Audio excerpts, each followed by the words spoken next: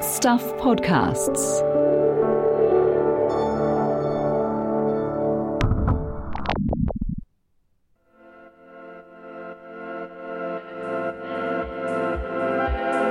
Hi, I'm Michael Wright and welcome to The Long Read from Stuff.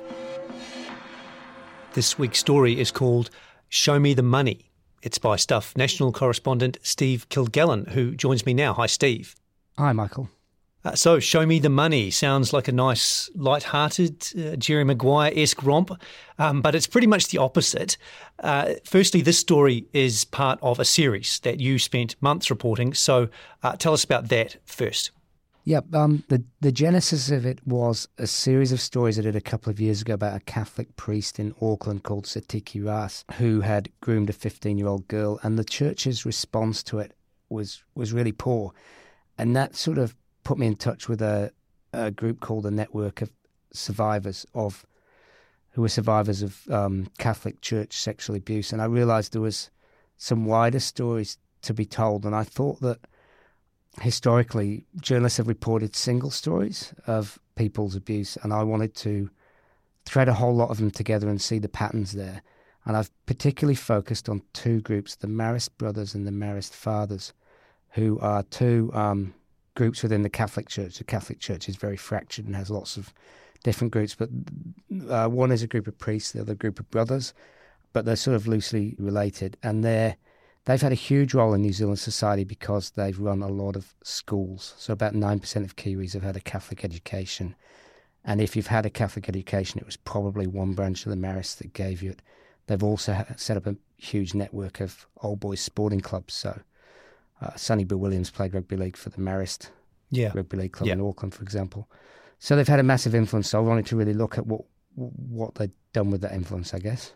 And so this story specifically is about money or compensation, in quote marks, when it comes to abuse in the Catholic Church and within those Marist Brothers orders.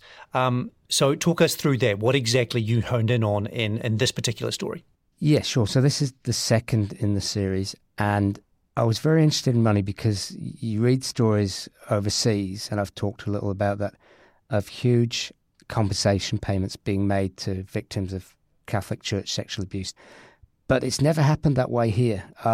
No survivors have got huge settlements here. I don't think there's any that have got anything into the six figures. And I wanted to explore why. And it's particularly relevant in the Marist context because the Marists are hugely wealthy. They own lots of land and properties and things like the Mission Estate Vineyard and commercial buildings. And yet the money they've paid out is really quite small. I wanted to explain why that is. All right, thanks, Steve. Let's get into it. But before we do, a couple of caveats. There's a little bit of strong language in this story. And be aware that the story, as you will have gathered, covers sexual abuse, and you're going to hear from some victims. So every time you hear a name of someone who is a survivor of sexual abuse, that name will be a pseudonym. Now, here is Steve reading his story, Show Me the Money. Waiheke Island, 2002. Robbie West is not in a good way.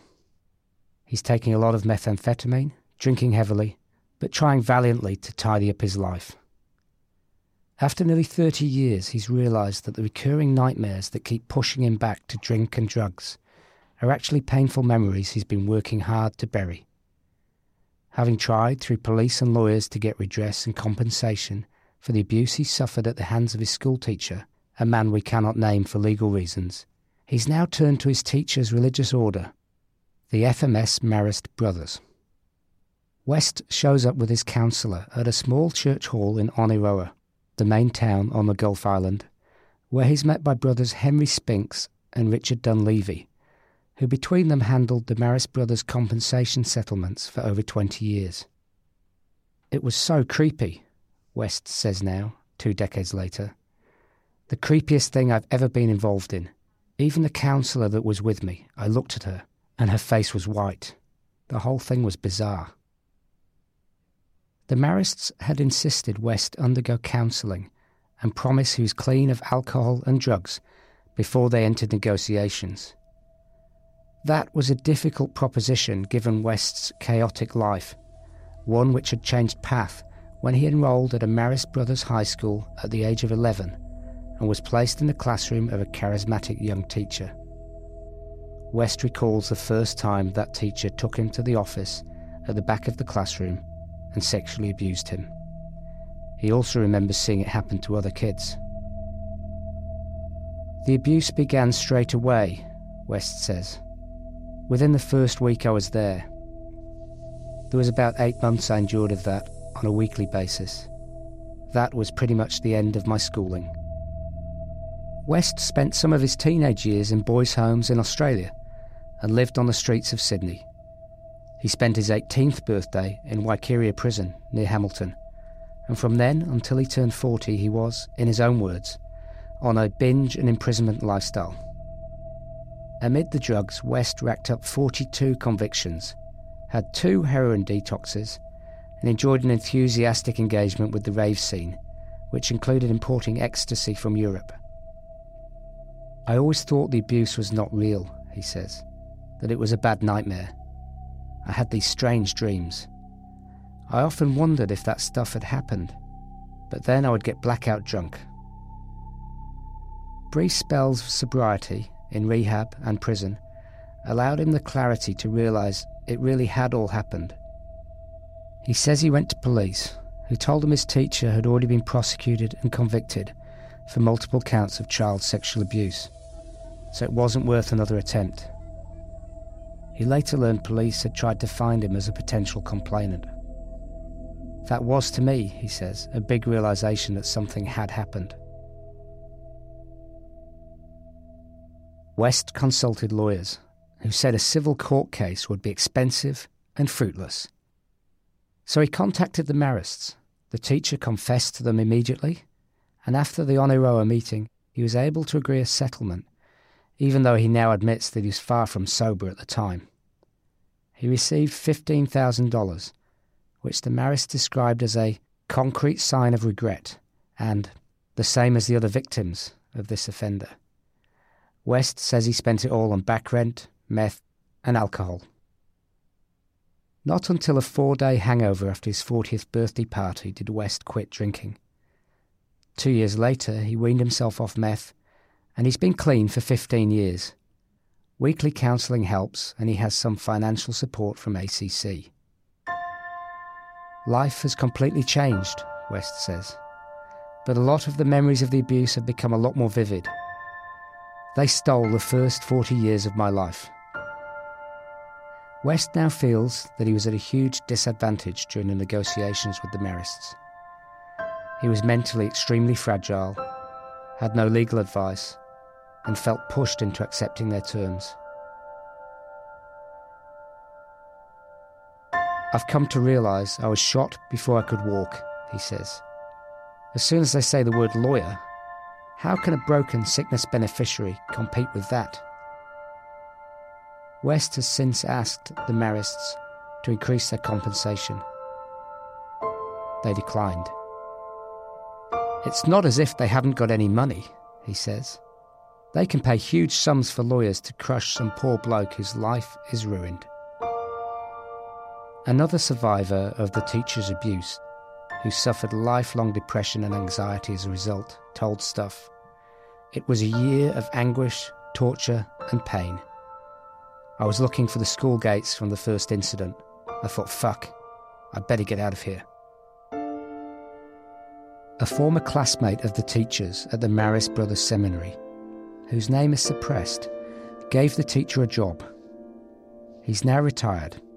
When Stuff approached him at his home, he said, "No thanks, you're trespassing. I'm calling the police."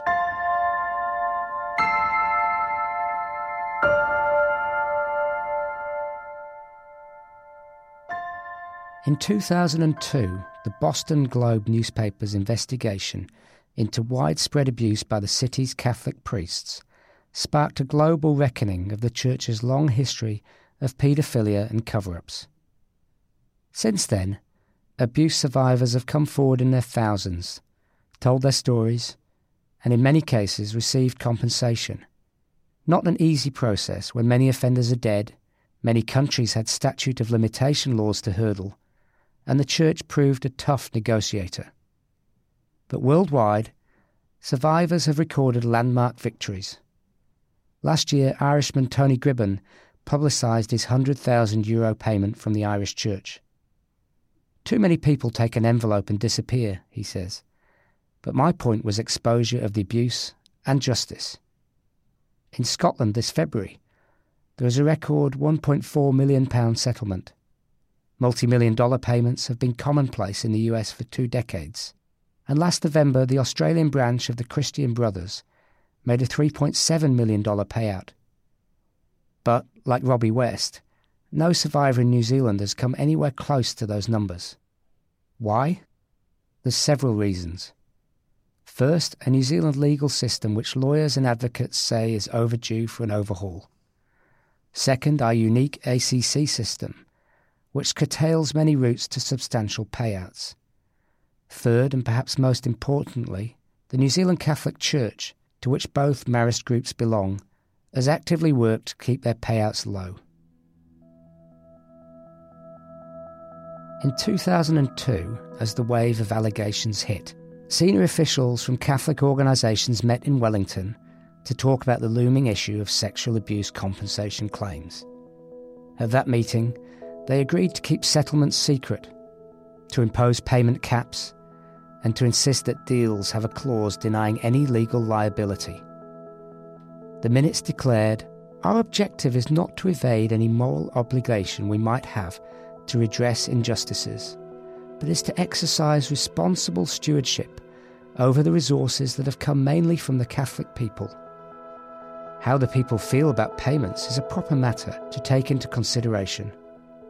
The Catholic people have already contributed to the ACC fund, set up by the government specifically to meet these needs."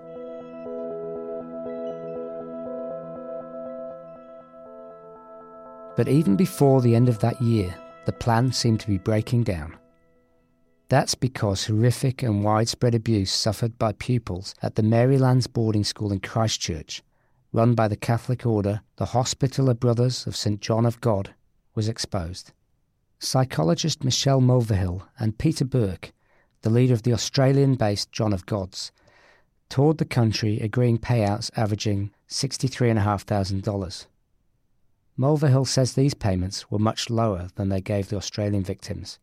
The Kiwis, she says, were treated as second-class citizens, but it still broke the New Zealand Church's payment cap and caused panic in the hierarchy. A memo from Auckland Bishop Pat Dunn to other church leaders argued they must urgently agree on a maximum level of payment for these abuse cases. "We do not want to set a limit in Auckland and then find that some other diocese sets a different limit. Each time someone raises the goalpost, we are all under pressure to follow.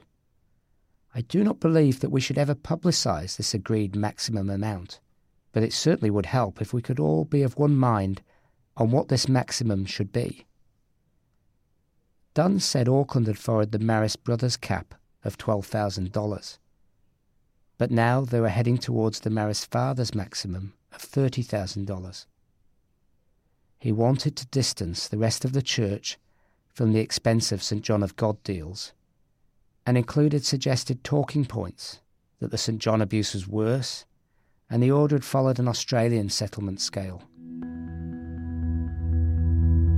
The Marist Fathers scale that Dunn talks about was first conceived in 2002 and had evolved by 2004 into a checklist based on the principle, said their leader Tim Duckworth, that someone suing the order in civil court would be lucky to get $20,000, making a $30,000 upper limit relatively generous. A memo from Duckworth listed aggravating factors: youth, how serious the abuse was, violence, humiliation, and if the abuser was in loco parentis. He also listed mitigating factors, such as if an accused offender had a name for giving everyone sex talks, suggesting this gave a survivor an entree to discuss what had happened to them. Sexual harassment alone, he wrote, was not considered a reason for a payout. Actual touching is required.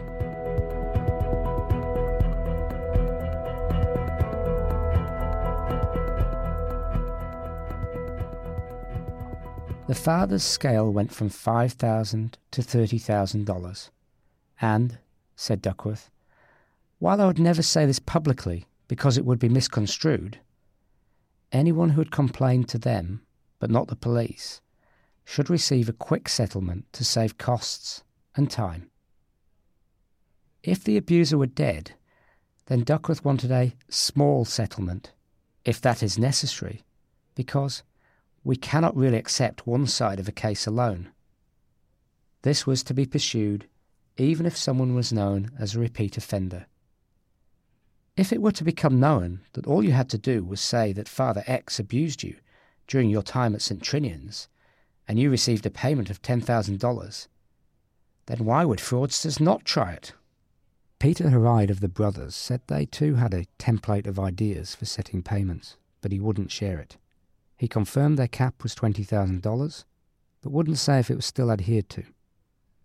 In 2005, another meeting of church leaders again addressed the issue. Church lawyer Phil Hamlin told the Royal Commission into Abuse in Care it was, in light of settlements being made by Australian entities that were far higher than what was being discussed in a New Zealand context. That gulf between Australian and New Zealand settlements has caused surprise across the Tasman. When Sydney lawyer Jason Moody represented Australian-based Kiwi Anna Thompson in a claim against the Marist brothers for abuse she suffered as a 7-year-old, he was stunned at the fishhooks of the New Zealand legal system and the paltry level of payouts. Anna was offered $5,000. Moody wrote to the Australian Marist Trust Board, telling them of this astonishing offer and asked if it was a matter of concern for them that New Zealand was not much on a par. He asked if they might reach out to the New Zealand Marist brothers and enlighten them. They declined.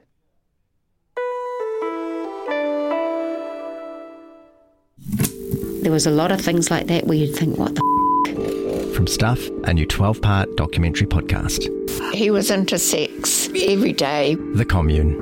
Sex, drugs, and a guru called Bert. There are crimes, but this isn't a whodunit, it's a whydunit. Good God, adults agreed to this? The Commune. Find it now on your favourite podcast platform or at stuff.co.nz/The Commune. You've already been welcomed to Centre Point. When they offer $20,000 or $30,000, it's a joke, says Graham Rush, who was sexually abused at the age of 12 by a notorious paedophile, Marist brother Kevin Healy. Graham has a friend in Australia who received $1 million. I was 12 years old and abused by him every single day I stepped into the school, Rush says. What price do you put on that? What price do you put on me going to jail? All my problems with relationships, the way I self-destructed. In his Royal Commission evidence, leader Tim Duckworth said the Marist fathers made payouts to 28 of 81 complaints received between 1947 and 2018.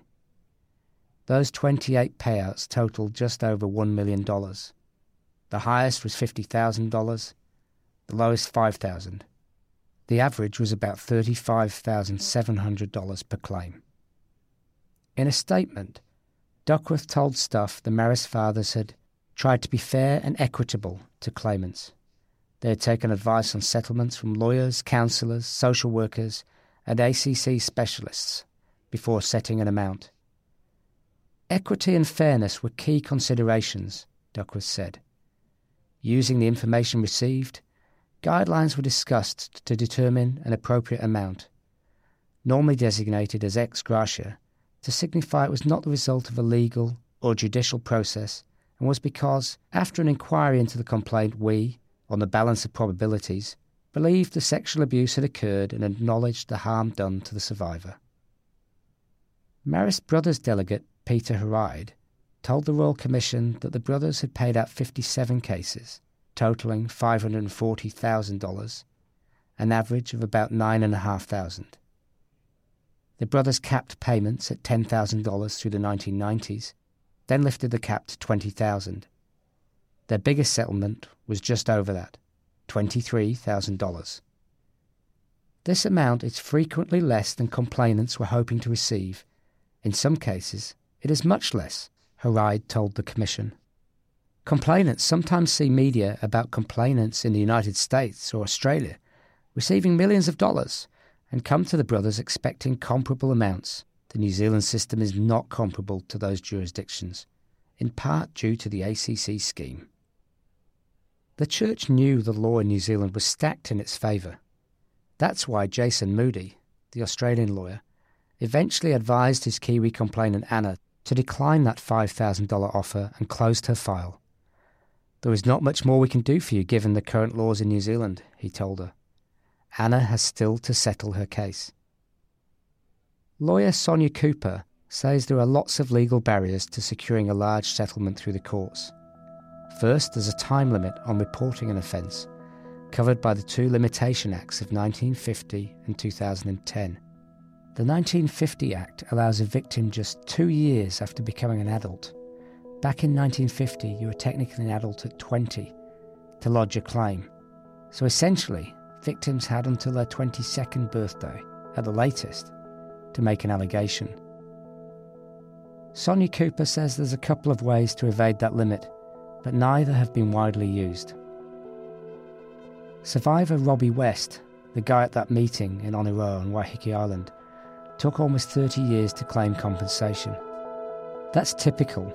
Worldwide, the average reporting time for church sexual abuse survivors is more than 2 decades after the offending. Pat Cleary, a now deceased survivor who didn't disclose his abuse for over 40 years, once wrote, "Shame is the easy answer for not coming forward. Shame for everything, even for being me." Sonia Cooper, who has 30 years' experience handling institutional sexual abuse claims and was an expert witness at the Royal Commission, describes the Limitation Acts as a tool to silence survivors and deny their claims, and then say, "We've been so good giving you this paltry sum of money for all these horrendous things we did to you." The Church isn't obliged to lean on the Limitation Act, Cooper says. It could simply declare it wouldn't use that defence and instead fight any case on its merits. "We are challenging people now," she says. "With the shift to a survivor-based focus, is it appropriate for you to rely on a defence that's based on your choice? Why should you be relying on these legal defences that allow you to pay a pittance?" Peter Haride of the Brothers said he accepted they had relied on the Limitation Act, but said he didn't have the legal background to comment on why. Cooper hopes the Royal Commission will recommend changes to the Limitation Act. Without the time barrier, she would have hundreds of cases ready to file. The bar has been removed in most Australian states, in Scotland, and in England there is more discretion applied. About half of US states have also removed it, despite a $10 million legal campaign by New York bishops to retain a 5-year limit. The next barrier is ACC, the Accident Compensation Corporation, which provides funded counselling and small disability payments to sexual abuse survivors like Robbie West. New Zealand's universal ACC coverage means it's almost impossible for survivors to mount claims for exemplary damages against an abuser, or for vicarious liability by their employer, even in cases where, for example, a known abuser was shifted to another location and allowed to keep offending. The Marists are well aware of all these defences. In response to one claimant in 2018, Marist Brothers lawyer Robert Burns raised ACC as a legal barrier and said, "We cannot see how the Limitation Act could be overcome." He also denied vicarious liability on the grounds that the particular abuse happened in the victim's home, when the brothers involved were effectively off-duty. A similar defence was used by the Marist fathers way back in 1979 to deny liability for serial paedophile Alan Woodcock, because he was off-duty when he abused a boy in his Marist-provided home. So the Church knows it would likely prevail in court. Every Marist settlement seen by Stuff has included a clause saying the payment is voluntary, and the Marists have advice any legal claims would fail. That gives them huge leverage.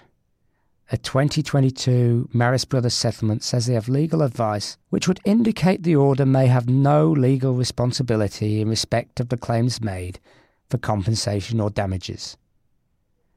The absence of employer liability appears to have shaped the language they use. Both Marist groups are careful never to use the word compensation, except to point out that they don't pay compensation. At the Royal Commission, Peter Haride of the Marist Brothers said, "What we are trying to achieve here is to offer a token, a symbol, that we regret what harm has been done. We are not offering compensation, and we don't use that language. The word," he said, "would introduce an obligation to set right that harm caused by abuse, and they wanted to avoid that obligation." Earlier this year, he wrote to one survivor's family declaring that the Church doesn't favour the language of compensation. Haride repeated that position to Stuff. "We don't talk about compensation. We're offering an ex gratia, which is a token of our regret." He hoped their payouts were life-changing in some small way. Haride said a Royal Commission report on redress payments was due, and he didn't want to queer the pitch by talking in detail. "I know where your questions are coming from. You've got headline-grabbing large amounts as compensation from overseas, where the environment might be different, the legal system might be different. We find it difficult to make that comparison." Likewise, the Marist Fathers' then leader, Phil Cody, wrote to a survivor in 2005 saying they did not make and have never made compensation payments in respect of sexual abuse, but they do make ex gratia gifts. It's a consistent theme. "They were very clear that this was a gift, not a payment," says Sarah Jones, who was offered $10,000 by the Marist Brothers for 7 years of abuse from the age of 4 by brother Bede Francis Fitton. "I felt like I was being put in my place," she says, "and should be happy with what I got." There's one more tool that the New Zealand Church has used when explaining why its payouts are so low. It cries poor. When survivor John Wilson wrote to the Marist Brothers' Peter Haride rejecting a $20,000 settlement and pointing out that as a trustee, Haride had just signed off accounts showing equity of $167 million, Haride told him that was an oversimplified narrative. Wilson says that when Haride visited him at home, he was told how the brothers lived off donations. It was, he said, a sob story. Then John looked at their accounts. "Don't sit here and give me a sob story when you're actually doing well," he tells Stuff now. "I'm still in a rental home at 53 years old, and you're in $1 million home and don't have to worry about your rent." In 2018, when Marist Brothers lawyer Robert Burns wrote to one abuse survivor offering a $5,000 settlement, he wrote that his client was a charitable trust. It does not have extensive wealth, and is to a degree constrained as to how funds within its control are expended. In 2002, the Marist Fathers' discussion of compensation limits talked of protection of assets sufficient to provide for the fathers.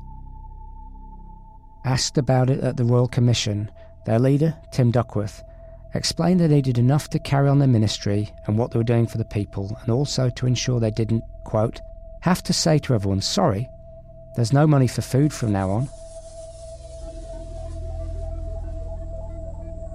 Stuff estimates their combined worth at about $400 million. The brothers have $10 million in the bank and $19.8 million in an investment portfolio with Hobson Wealth Partners. Their school assets are valued at $97 million, and the combined CVs of their remaining properties are about $21 million. Pies and soft drinks are particularly good business for them. Their school tuck shops alone returned a profit of over $313,000, and their last annual profit was over $2.5 million. The fathers, meanwhile, have almost $15 million in cash and term deposits, and list their assets at over $32 million. But their vast property portfolio encompasses a 6-hectare forest, cable station in Marlborough, and 31 properties in Auckland, Wellington and Whangarei, with combined CVs of over $133 million. And the jewel is the Mission Estate Vineyard. Last year, it sold $17 million worth of wine. A premium ticket for its annual concert, featuring artists such as Elton John and the Beach Boys, goes for $652. The ranks of both the Marist Brothers and Fathers are thinning.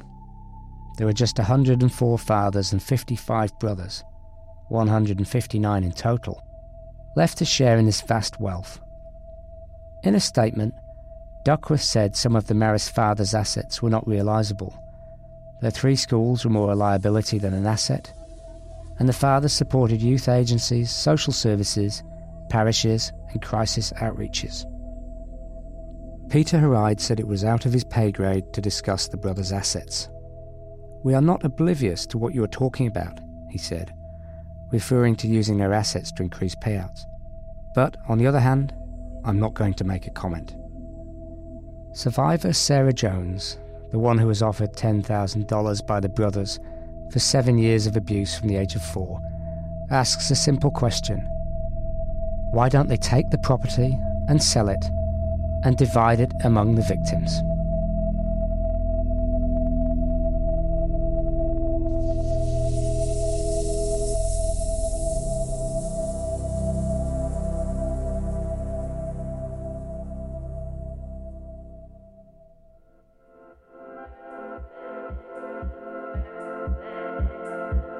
That was Show Me the Money on The Long Read from Stuff, written and read by Steve Kilgallen and produced by me, Michael Wright.